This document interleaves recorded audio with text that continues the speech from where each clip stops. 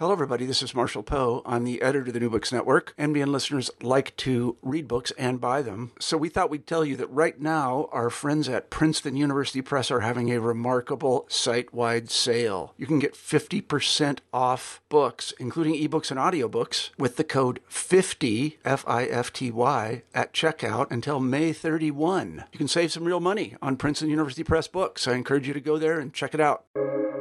Welcome to the New Books Network. Hello and welcome to another episode of New Books in History. I'm one of the hosts of the channel, Dr. Miranda Melcher, and I am very excited today to be discussing a fascinating book that's just come out, The Cuckoo Cage, published by Comma Press in 2022. We are speaking today with the editor, Ra Page, and this is quite a unique experiment of a book that investigates the idea that while the superhero that we might be familiar with from comic books and films might seem to be quite quintessentially American, but actually this book argues that the cultural DNA of the superhero could possibly be traced to a much older, progressive British tradition, larger-than-life folk heroes of historical protests across a number of different eras in British history, General Ludd, Captain Swing, Lady Skimmington, and sort of these semi-fictional identities that did actually happen in the historical record may in fact be an interesting way of thinking about the inspiration and the idea of superheroes that we might be more familiar with in the 21st century. So taking that idea, this book is a really interesting way of examining it by asking 12 different authors to each look at one of these historical traditions and resurrect it in a sort of current or near future Britain. What could that look like? Each of these stories in the book is accompanied by an explanation of the history that they're based on from academics in a number of different fields. And it really, the book together kind of pokes at this idea of what is fiction, what is reality, how do these things interact, particularly in terms of protest and politics. And it's both an entertaining book and also a really thought-provoking one. So it's wonderful that we have the editor of it today. Welcome to the podcast, Ra Page. Thank you very much. It's a pleasure to be here. So I was wondering, given that this is quite an interesting premise, if you could introduce yourself, your work, your background, and help us understand what led you to this book. Yeah, so I set up Comma Press many years ago. My original background's from journalism, arts criticism, but I also have a kind of science education background. And I set up Comma Press really to give a space in the UK for the short story. There was a dearth of places where writers of short stories could be published. And the industry at the time in the UK was just very resistant and very hostile to short fiction. So I set up Comma to celebrate and champion the short story, not just British short story writers, but international writers. The short story is very translatable and very international form in terms of its influence. So we do a lot of work in translation. And one of the interesting things that I discovered about, I love short stories because of their form and their structure and their history. But one of the interesting things that I sort of discovered as I kind of grew into this role was how the short story lends itself very well to the points of view of the characters from the margins, the underdogs, the characters without particularly much audience. And Frank O'Connor, the Irish writer and essayist, summarized it most famously when he said the short story doesn't have a hero in the typical sense that a novel or a grander narrative, a larger canvas narrative has. What the short story has instead is what he called famously submerged population groups. And what he meant by that was the disenfranchised, characters who felt they had no stake in society and society didn't really represent or kind of value them. As I say, underdogs, characters on the periphery, characters on the margins. And given that well-argued and quite demonstrable bias or leaning of the short story to those non-heroes, those untraditional heroes, those characters on the margins, those underdogs, it was kind of behoving on me to explore the relationship between the history of the history of protest and people power and people's history, as opposed to the kind of the history that's written by the victors or about the victors, and the history that's written from the point of view of power. So I became very interested in kind of the great man theory of history, Thomas Carlyle's argument that history is but the biography of great men, which obviously everything that Comma does is in opposition to that. We don't believe that history is just the biography of great men and everybody else is just background material or background backdrops. Every character, every person, every individual, every citizen has as much to contribute to history and does contribute to history as anyone else. So the short story is also very good at allowing writers to do a bit of, it allows writers to explore territories that they wouldn't normally explore for the length of a novel. The problem is doing research for a novel takes a very, very long time, and to do the same amount of research for a short story, if it's like a historical short story, takes a similar amount of time. But the short story is very doesn't offer much reward for that investment. So generally, people don't do a huge amount of research for short stories, like historical research. So it's not really much of a genre within the short story tradition to do historical short stories. So what I came up with, it was actually in a different project looking at science and the way science interacts with fiction. I set up a template for writers to be paired with experts, with researchers, with academics. And initially I explored that through looking at science. So we commissioned a number of anthologies looking at different themes or different aspects of science. So that included the history of scientific breakthroughs, bioethics, the science of sleep. We did a project on the science of sleep, the science of artificial life, and so forth.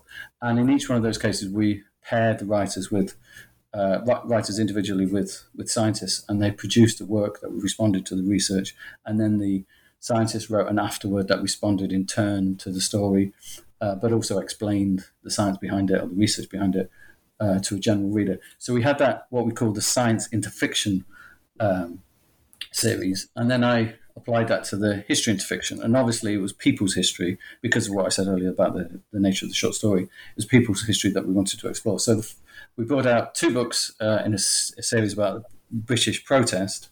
The first book was just called Protest Stories of Resistance, and the second book was called Resist, Stories of Uprising. And in the second book, in particular, I came across a character called Rebecca. I say character, she wasn't a real person. She was as you say, she was a persona, a fictional character, who was the kind of figurehead of the Rebecca riots of the late 1830s.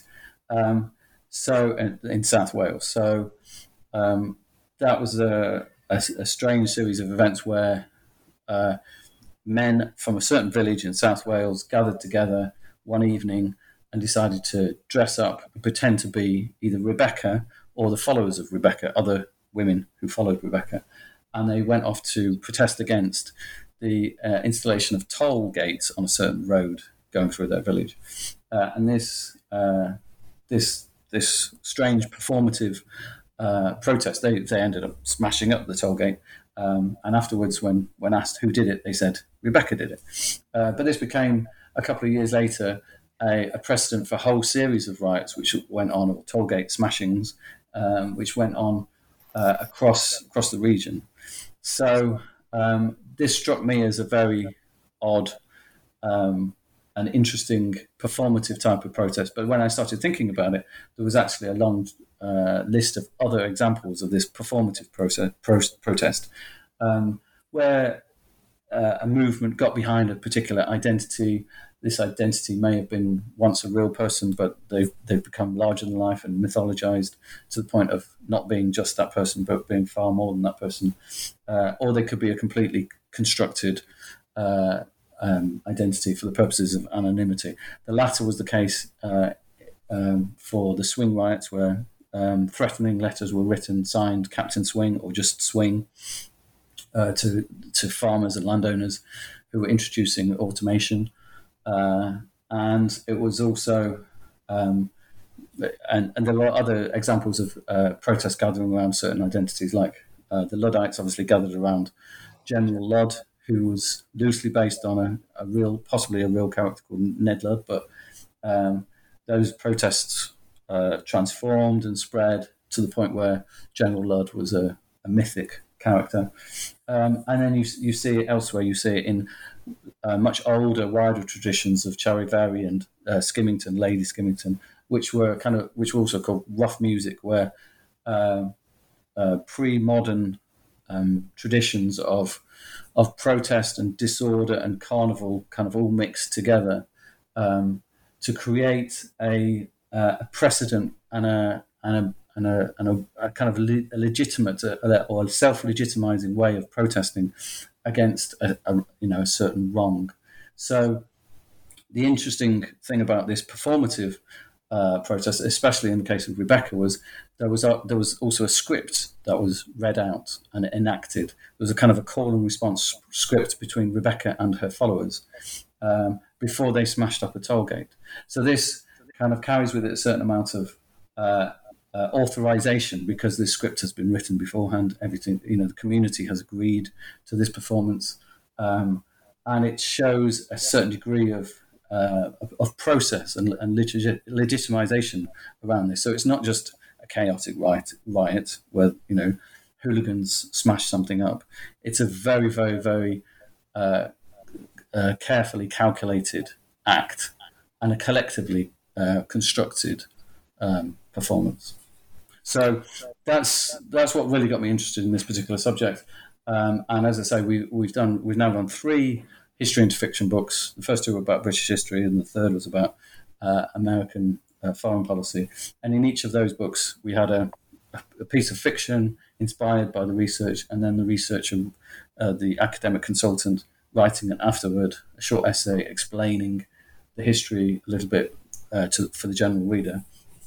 And it occurred to me that I've always, from a separate point of view, that I've always loved superhero fantasies as a kid. I loved the 1980s Batman, the Tim Burton version of Batman. I love that idea of an alternative form of justice.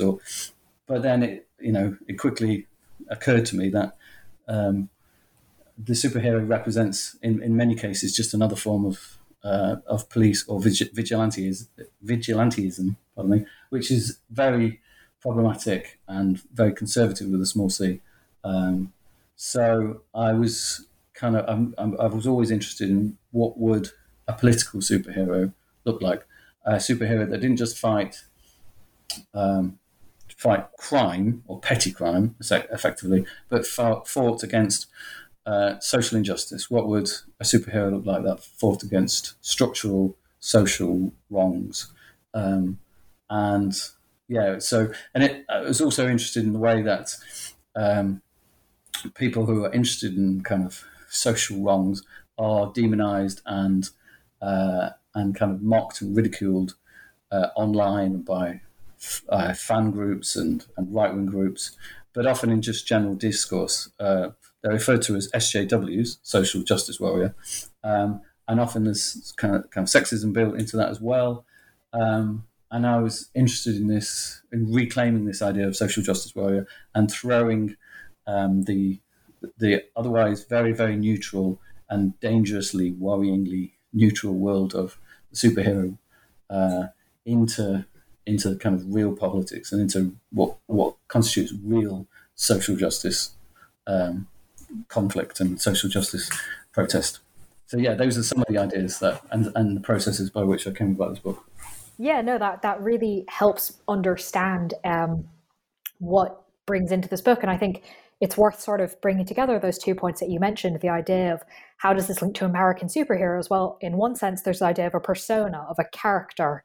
And And that comes through really clearly in some of the stories I think we're probably going to talk a bit about. You've already mentioned Rebecca, that wasn't actually a real person at all, but there was a particular script, a particular ritual of how this was enacted, which is quite similar in a lot of ways to some of the classic superhero stories. But then also there's this idea that in some ways the stories told in this book are quite the opposite almost to some of these classic American superheroes in terms of what they're fighting against, who they're fighting for. And the book, I think, does a really interesting job of sort of poking at that idea of superheroes fighting for the little guy. But actually, what does that mean in practice? And some of the structural things might be defending the little guy more than going after someone who takes your purse or something like that. Absolutely. And it's also pokes at the idea of, how we define the little guy and how we define the defense of the little guy. It's an American definition of the little guy, so it's the small businessman, and it's defending his or her purse, as you say. It's about defending individualism and defending ultimately the kind of status quo, capitalist status quo that America enjoys. And it was very, very funny. The previous book to this, which was about in the series, which was about American foreign policy, I called it The American Way, obviously citing Superman, Truth, Justice in the American Way. And as that book was brought out, DC Comics removed the phrase The American Way from Superman's official kind of logo, because even DC Comics, even at the heart of American sort of self-aggrandizement, you have an awareness that the American way, or just presenting justice as America and America as justice, is problematic. So yeah. Well, and I think another interesting aspect that comes out from the stories is quite often the inspirations that they're drawing on in the book is from protests that happened in Britain that were against things like the increase of factories and machines, the enclosure of land, and so removing it from common use. And yet so much of the American superhero tradition is really heavily urban, is really heavily industrialized. Yep. And I think that that's an interesting thing to play around with as well, is what if the superheroes that are fighting, what they're fighting against is actually the exact same sorts of environments that superheroes we might be more familiar with today operate in without a second thought. Yeah, absolutely. And it's interesting to compare the kind of the technological fetishization of technology, shall we say, within the classic American superhero, the love of gadgets, the love of new technology, solving everything. All we need is just more tech, more gadgets. With as you say, this kind of anti-automation, anti-mechanization tradition. And I was also really interested in just as you say the difference in landscapes between the two.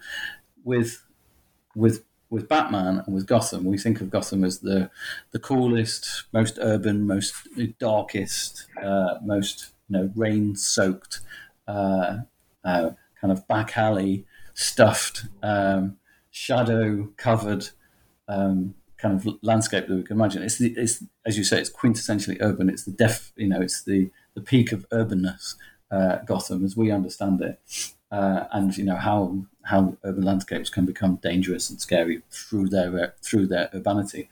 But ironically, the word or the name Gotham was a word, if you trace it back, was first used by the American writer Washington Irving in the 19th century to mock people from New York. He called them Gothamites, as in he meant they were all crazy. People in New York are crazy. They're like Gothamites. Because for him and for many people before him, the word Gothamite refers to a book which just went through many, many different editions called the Merry Men of Gotham or the Wise Men of Gotham, which dates back to Henry VIII's time, which is a collection of very, very peculiar anecdotes about the villagers of a certain small rural village in Nottinghamshire, 6 or 7 miles south southwest of Nottingham, in which one day, apparently, everybody in the village collectively pretended to be mad.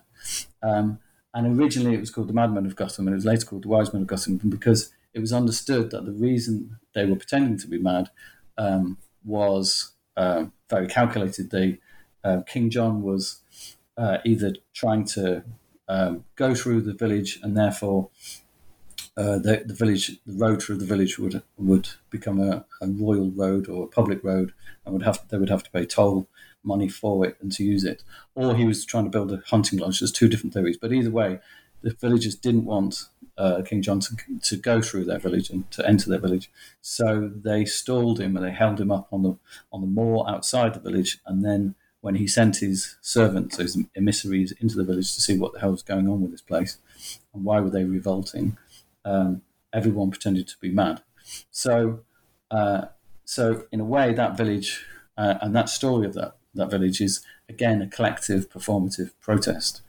But bizarrely, its name has been applied to New York, and then DC Comics decided to base Batman in some version of New York called Gotham, and so we have the ultimate urban landscape actually based on a very, very rural and quintessentially British village. And there are a number of ways in which we see this sort of this twisting of things play out in these stories. So you've introduced us already to sort of two of them. I was wondering if you could explain sort of how did you choose which historical inspirations to put in the book, and if you could introduce us to one or two more of them that got included. Yeah, so what I did was I compiled a list of obvious kind of persona or collective identities, and I also consulted with many historians. Some of them I'd used on previous projects, and some of them I was put in touch with by other historians. So we compiled a very, very long list of these collective identities, sort of semi-fictional figureheads and pseudonyms that were used by protesters or critics of any particular sort of government at the time. And we then presented, and each one of those had a historian sort of consultant attached to it, and we then presented that list to the writers, and the writers sort of chose them sort of on a first come first served basis. And there was some kind of movement sometimes. One particular writer Pete Kalu asked for a story about the sea, he wanted to write about water. He'd been researching and working a lot with kind of maritime stories and histories and research. So I went back and looked for a pseudonym or collective name that was used in maritime history, and eventually I found one in HMS Hermione. So HMS Hermione was the largest mutiny in the British Navy, in the history of the British Navy, and it came about because of a particularly abusive first mate, Hugh Pigott, I believe his name was, who beat various sailors under him, and eventually the crew just completely mutinied and threw him overboard. And not only was it the largest mutiny in British naval history, but it was also came at a time right in the middle of lots of, the immediate aftermath of lots of revolutions, the French Revolution, the Haiti Revolution, and others. So it was a very delicate time, very sensitive time for the British, and the vast majority of the mutineers were never caught, never rounded up. So for many years later, and for decades later, sailors often said or let it be known that they themselves were Hermione mutineers, or they had previously worked on Hermione as a kind of coded threat, but also as a way of gaining respect for them. Don't mess with us. So it became a sort of a collective identity. So that one wasn't a kind of a figurehead for protest, but it was an identity associated with a previous protest. So we created this list, and the writers chose them, and some of them chose them because of their location. So in the case of Jacqueline, as the project started, I started commissioning it at the beginning of the pandemic, and obviously the George Floyd protests took off, and everybody's thoughts were about Black Lives Matter and about that kind of moment in our contemporary history. And several of the stories sort of pick up on it in different ways. And one of them was Courtier Newland's story, and he wanted to write about Bristol because of what happened in the UK, obviously, with the toppling and the throwing into the river of the Colston statue, the slaver statue. So he created a character called Jacqueline. And Jacqueline, he flipped the gender. Jacqueline in the story is a woman, but Jacqueline, in a Bristol context, historical context, was the name of a series of riots 200, 300 years ago, which were against the installation of tolls, rather like Rebecca, and access to certain roads in and around Bristol. So he took this and he relocated the character, made her a mixed race girl who had specific superpowers of being able to create interdimensional portals into other portals to different parts of our universe, but also to other parallel universes. And she was a street fighter who, by night, would push slaver statues, hop around the country, and fire slaver statues and other questionable memorial kind of statues and monuments into portals, like push them into other dimensions, just to remove them from our public spaces. This was being written at a time when the Culture Secretary at the time, Oliver Dowden, was saying, if any museums try to follow suit and try to remove historical monuments or statues from their collections, or if any galleries try to do it, they will lose their funding. So it was slap bang in the middle of that kind of culture war that was being set up post George Floyd and BLM. And I was very conscious of that, and I was very, very happy that Courtier was embracing it and going for it, and not pulling his punches. And I think that is, I'm glad you brought up those two stories, because they do speak to a lot of current things happening today, while also being really deeply rooted in the stories they came from. So Hermione's story, for example, the modern interpretation is a fisher captain, a sea captain, essentially, using her powers of being able to breathe underwater to save migrants coming over the channel, and take them away from the oppression of the system that both forces them to leave their homes and then how they're treated when they get to the UK. Absolutely. So she works on a trawler, a fishing trawler, and it's with the exception of the captain, it's an all-woman trawler, and she has the secret power of being able to breathe underwater, and only her fellow crew members know about this. And yes, they spot a boat that's in trouble, a refugee, a dinghy full carrying refugees that's in trouble in a storm, and it's in turn inspired or influenced by a Caribbean legend, which Pete talked about at we launched it last week, and he talked about this legend in Caribbean folklore called the Blue Devils, which was this belief that this story that many of the slaves that were thrown overboard and left to drown in the slave trade got up from the bed of the sea and walked along the bed of the sea back to shore, to enact their reparation, to take revenge, or to right the wrong that had befallen them, and they were called the Blue Devils.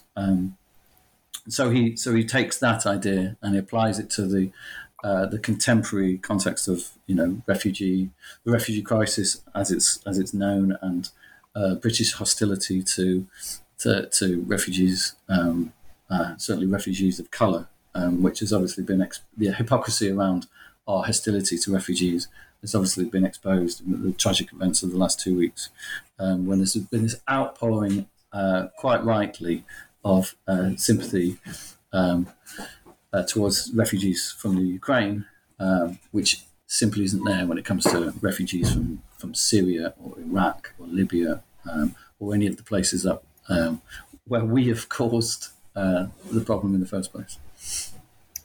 Yeah, and I think that's one of the really interesting things that comes through in the book, is this idea that it is very clearly based in this historical record, and yet speaks immediately to things that we all experience in our daily life and see on the news all the time, before you even get to the bit at the end of the short story that explains the historical background. It always feels like something we can immediately understand and engage with. And you've spoken a bit so far about how you recruited the historical consultants for this project, and you've mentioned the writers. So I was wondering if you could speak a little bit about how you recruited these writers. So it's I'm really, really happy with this list of writers. It's slightly different to any of the other books we've done before in terms of the collection and the mixture of different writers. I've worked with most of them before, so in one capacity or another.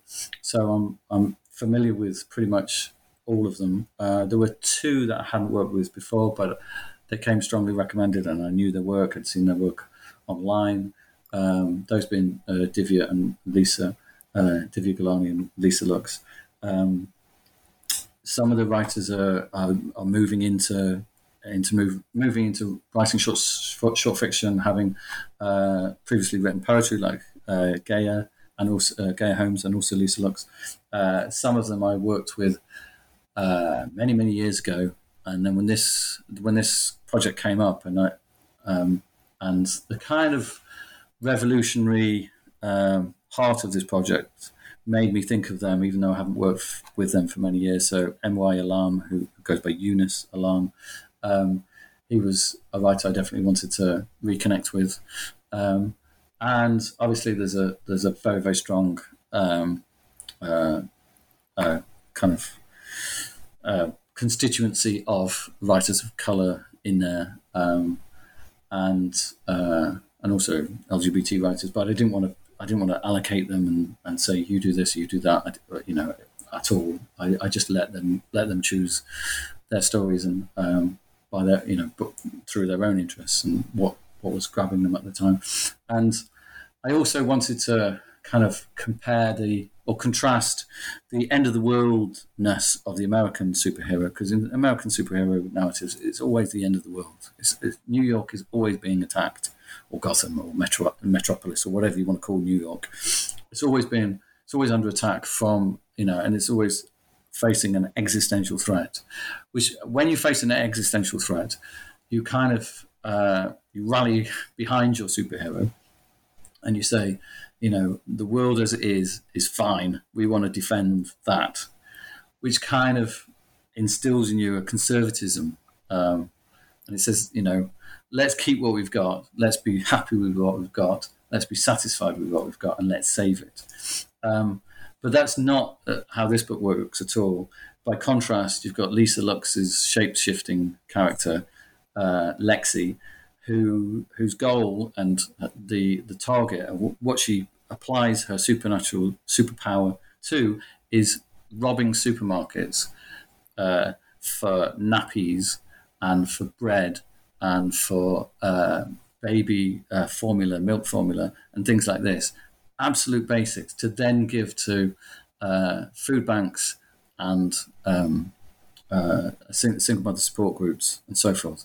So it's really superheroes fighting for the very poorest and using their superpowers to achieve, the most modest of goals. They're not saving the universe. They're, putting bread on the table, putting food on the table, getting nappies and milk formula for single mums living on the poverty line. That in itself makes us think about the world in which we're living, rather than get behind Superman or Batman or whatever and defend the status quo and keep it alive and glorify the world exactly as it is. It exposes the world exactly as it is, and it exposes the iniquities and injustices of food banks, etc., and poverty. And this goes back to the idea as well about defining who is the little guy, which I think that story shows really clearly. So I realize that asking an editor to sort of pick your favorite is probably a very tricky question. So instead I'll frame it as not necessarily which story that ended up in the book was your favorite, but of kind of the different inspirations that were the genesis of these stories, or maybe one of the stories that came out. Was there a particular one that you find most compelling or most surprising? I'm not going to pick a favourite because they're all my favourites, and I'll never be able to work with the writers again if I did. The opening two stories were really important. Llewellyn Goldie's story, which is called Pause, which is about Lady Skimmington, and it's about a woman who decides to protest against the selling off of a part of her local park. Again, it's very, very modest. It's very local, but oh my God. Nothing hit the nail on the head quite so much as that story at the beginning of the pandemic, when parks were keeping us sane and keeping us alive. I mean, I would have gone completely crazy, and so would have thousands of others, I'm sure, if they didn't have access to a local park. Just to walk around, repeatedly, day after day after day, the same path, going round and round and round like a rat in a maze. But parks were incredibly spiritually important to everyone, to normal people, certainly in the UK, certainly in urban or suburban UK. So that was a fantastic story to get, and that particular character was able to freeze time. So you got some wonderful images of protests and sort of carnivalesque protests frozen in time, while she's also dressed up and mocking the mayor of the local council, who's trying to sell off this land to private investors and property developers and what have you.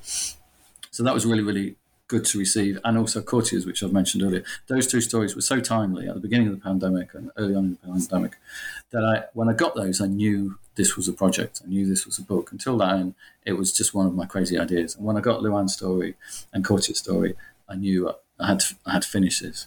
And every story that followed was surprising in different ways. I was incredibly pleased with the sense of place, because I asked the writers to set their stories in different parts of the UK, in suburban, small town, northern, Midlands, everywhere, and countryside. So I was very pleased with that blend, that constellation of different settings, because whenever you talk about superheroes, when they do come to the UK, which is very, very rarely, it's always the landmarks of London and Tower Bridge and blah blah blah. It's never normal, familiar, local, provincial British setting. So that was really, really important to me. And yeah, there's lots of influences. Like the last story, I wanted to, this is definitely the most prescriptive project that I've ever commissioned. Usually, I just say to writers, take your pick, take one of these, go away, have fun. But with this, I was very, very prescriptive, because they needed to work like superhero stories, and I knew that writers would fight against any prescription I gave. So I need to be as prescriptive as I could be, as they'd allow me to be. And as I say, most of them I've worked with before, so they kind of trusted me a little bit. So I wanted to create a space between the first 11 stories, which are effectively origin stories, and the 12th story, which we've called post-credit in the style of Marvel post-credit scenes, which sort of picks up about a couple of years later, or a year or so later, after the other stories, and finds most of the superheroes in jail, incarcerated, drugged up, and removed of their superpowers. And it's essentially a prison breakout story. And that's obviously inspired by this long history of, long kind of cinematic tradition of prison breakout stories. In particular, Alan Moore, is a colossal figure and looms large over this project. Obviously, he invented the political superhero in a way with V for Vendetta, and he also kind of invented the use of superhero as a critique of culture with the Watchmen. So he's incredibly strong influence on this project, and he was a particular influence on the final story because of there's a scene in V for Vendetta where V creates an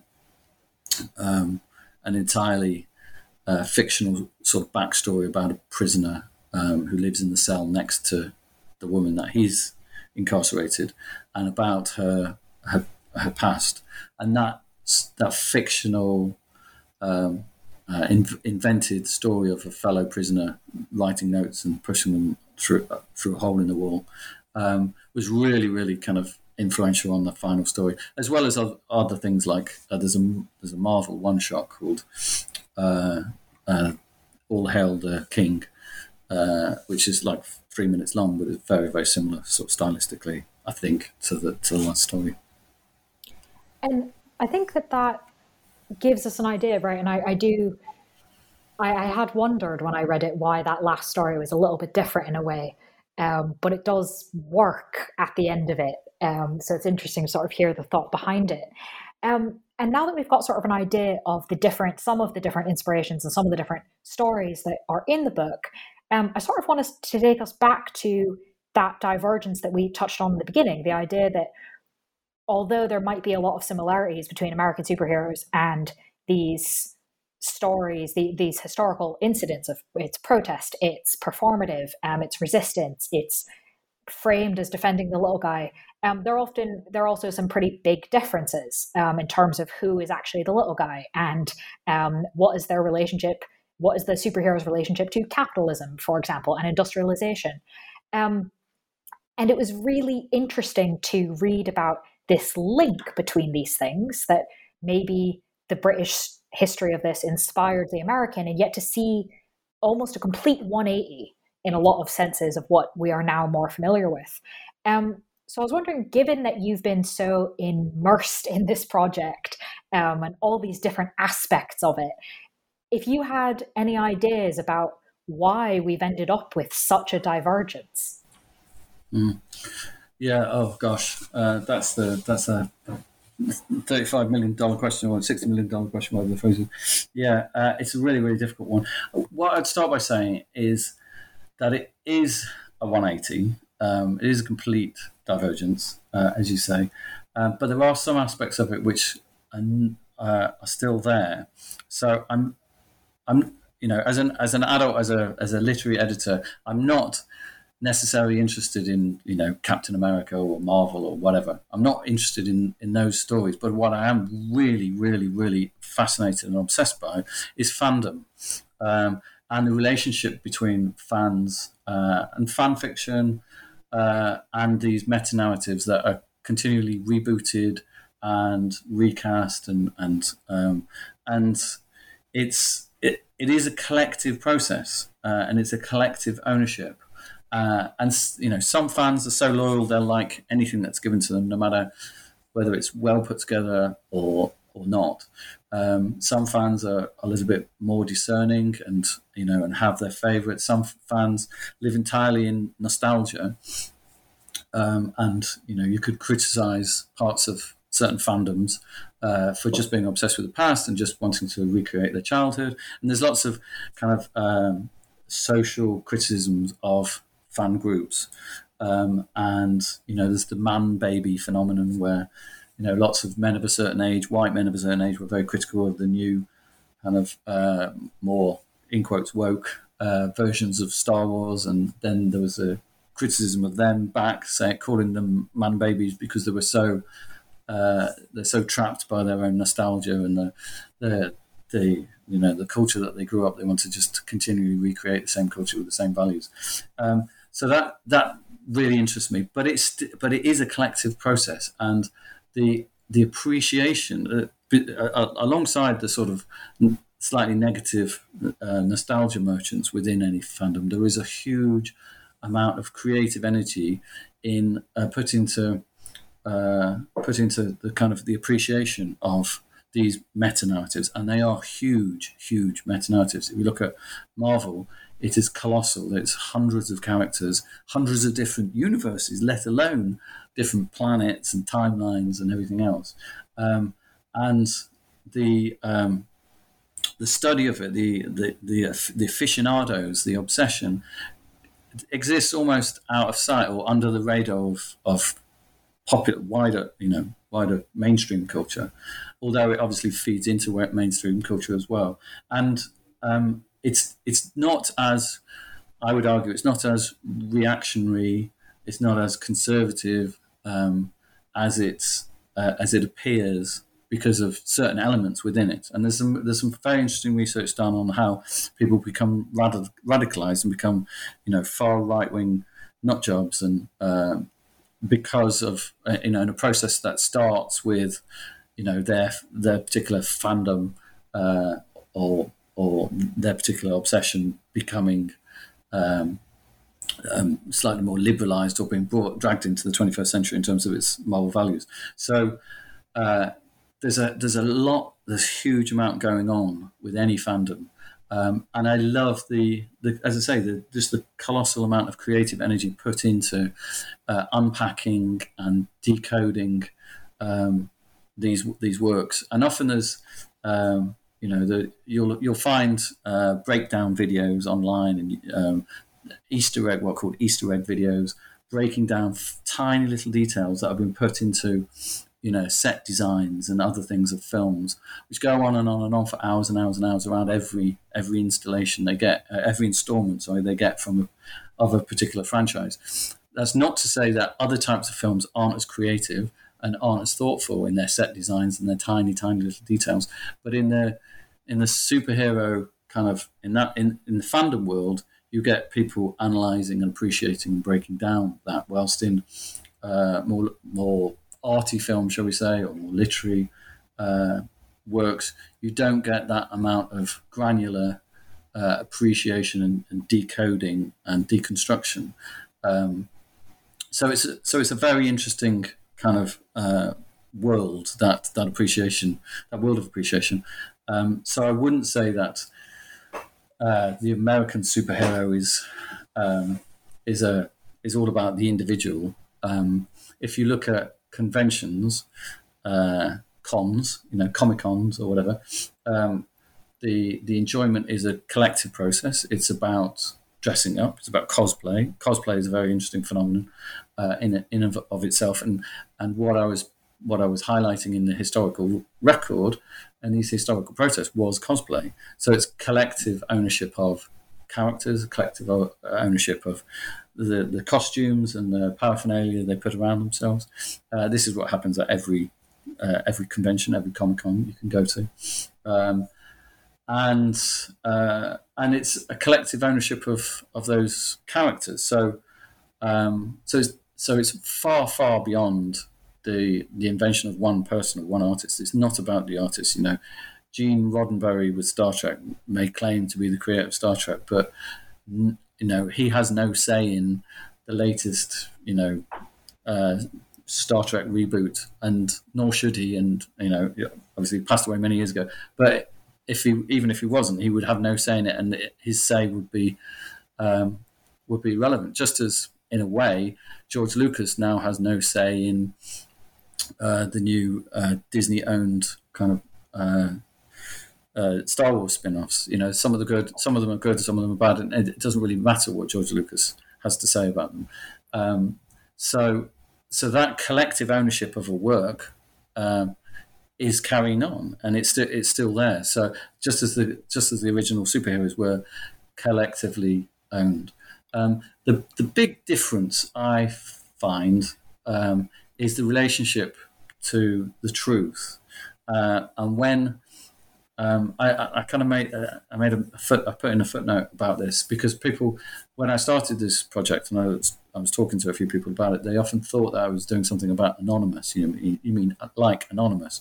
And I was thinking, yeah, well, there's an Alan Moore reference in Anonymous with the V for Vendetta Masks. Obviously, is connected to Anonymous, and then people then made the next step, which was to things like QAnon and conspiracy theories, and things like the QAnon shaman who dresses up at the January 6th riot, the Capitol Hill, or things like that.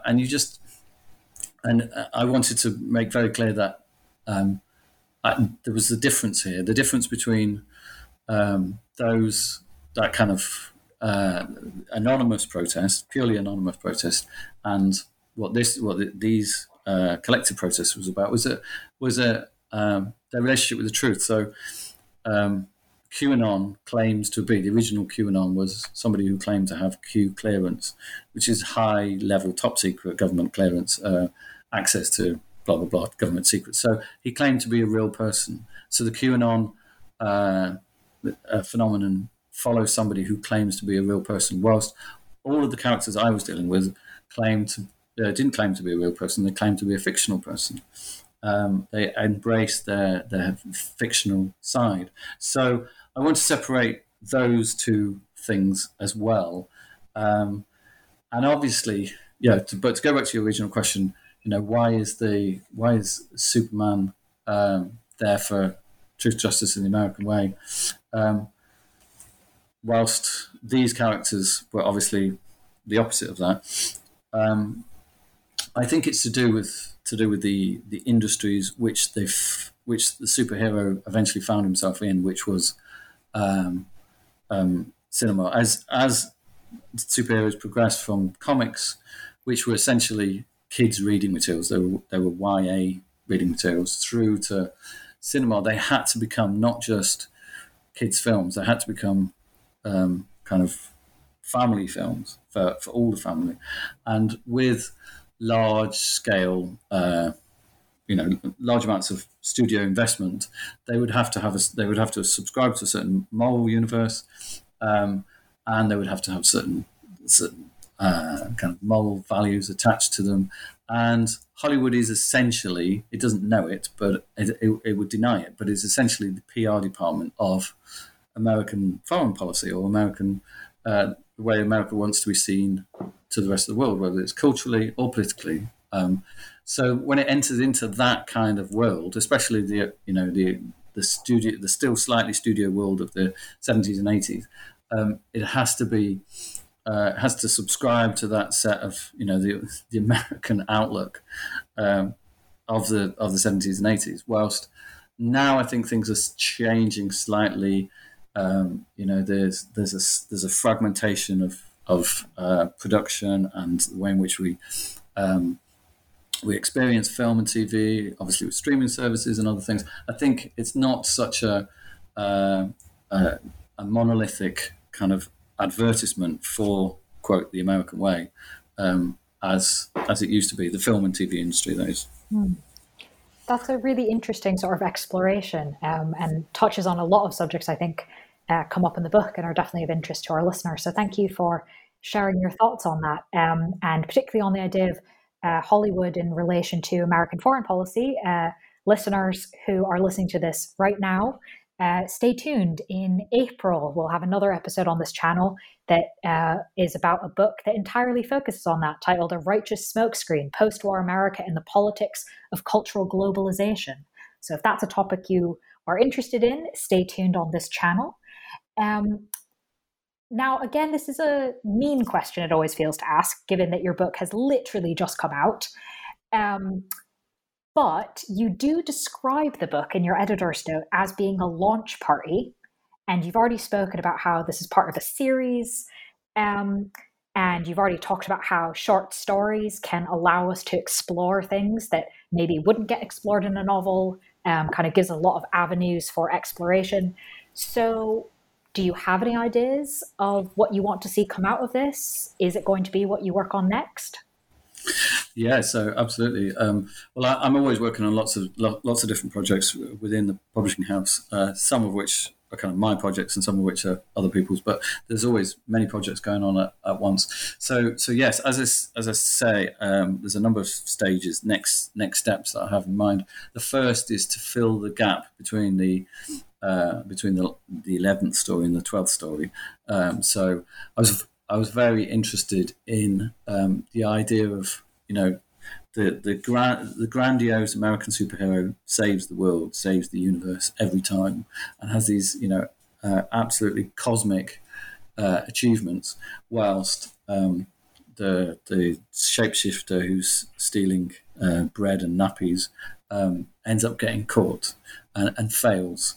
I wanted to really juxtapose that those two worlds, and I wanted to show that even with superpowers, in many cases, protest will face failure, because the history of protest is a long, sad history of failures. To a certain extent, obviously there's some notable victories, but a lot of the time we find ourselves fighting for the same things that, in a different form that people were fighting for a long time ago. And in some cases, we're fighting for far, far less than what others fought for, especially on things like access to common land and common ownership and things like that.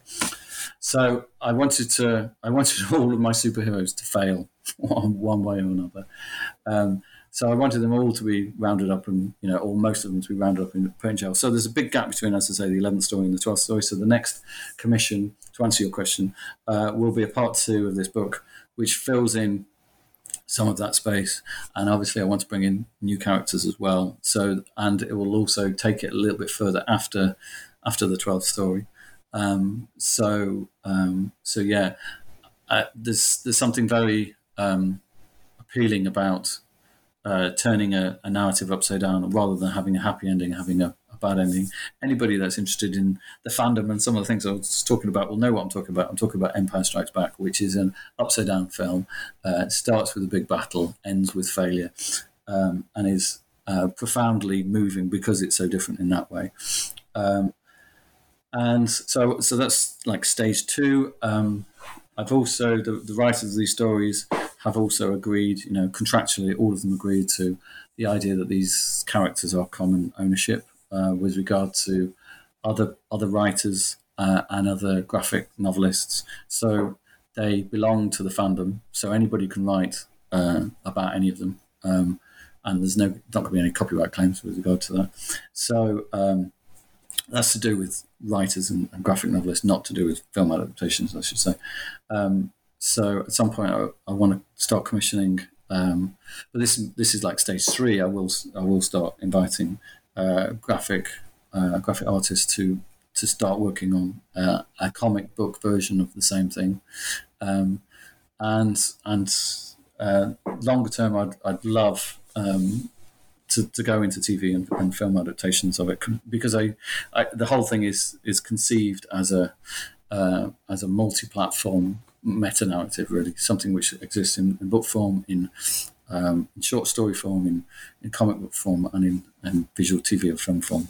Amazing. Well, I think there's a lot for listeners and readers to get stuck into while all of that is in development. There's a lot of one of the things that I personally like about short stories is that they spark imagination, they spark ideas, and sometimes because they're short and don't necessarily have an end, they stay with you because you're still wondering about them. So readers and listeners, those of you who are interested in the book, it is titled The Cuckoo Cage by Comma Press, published last week, right now in 2022.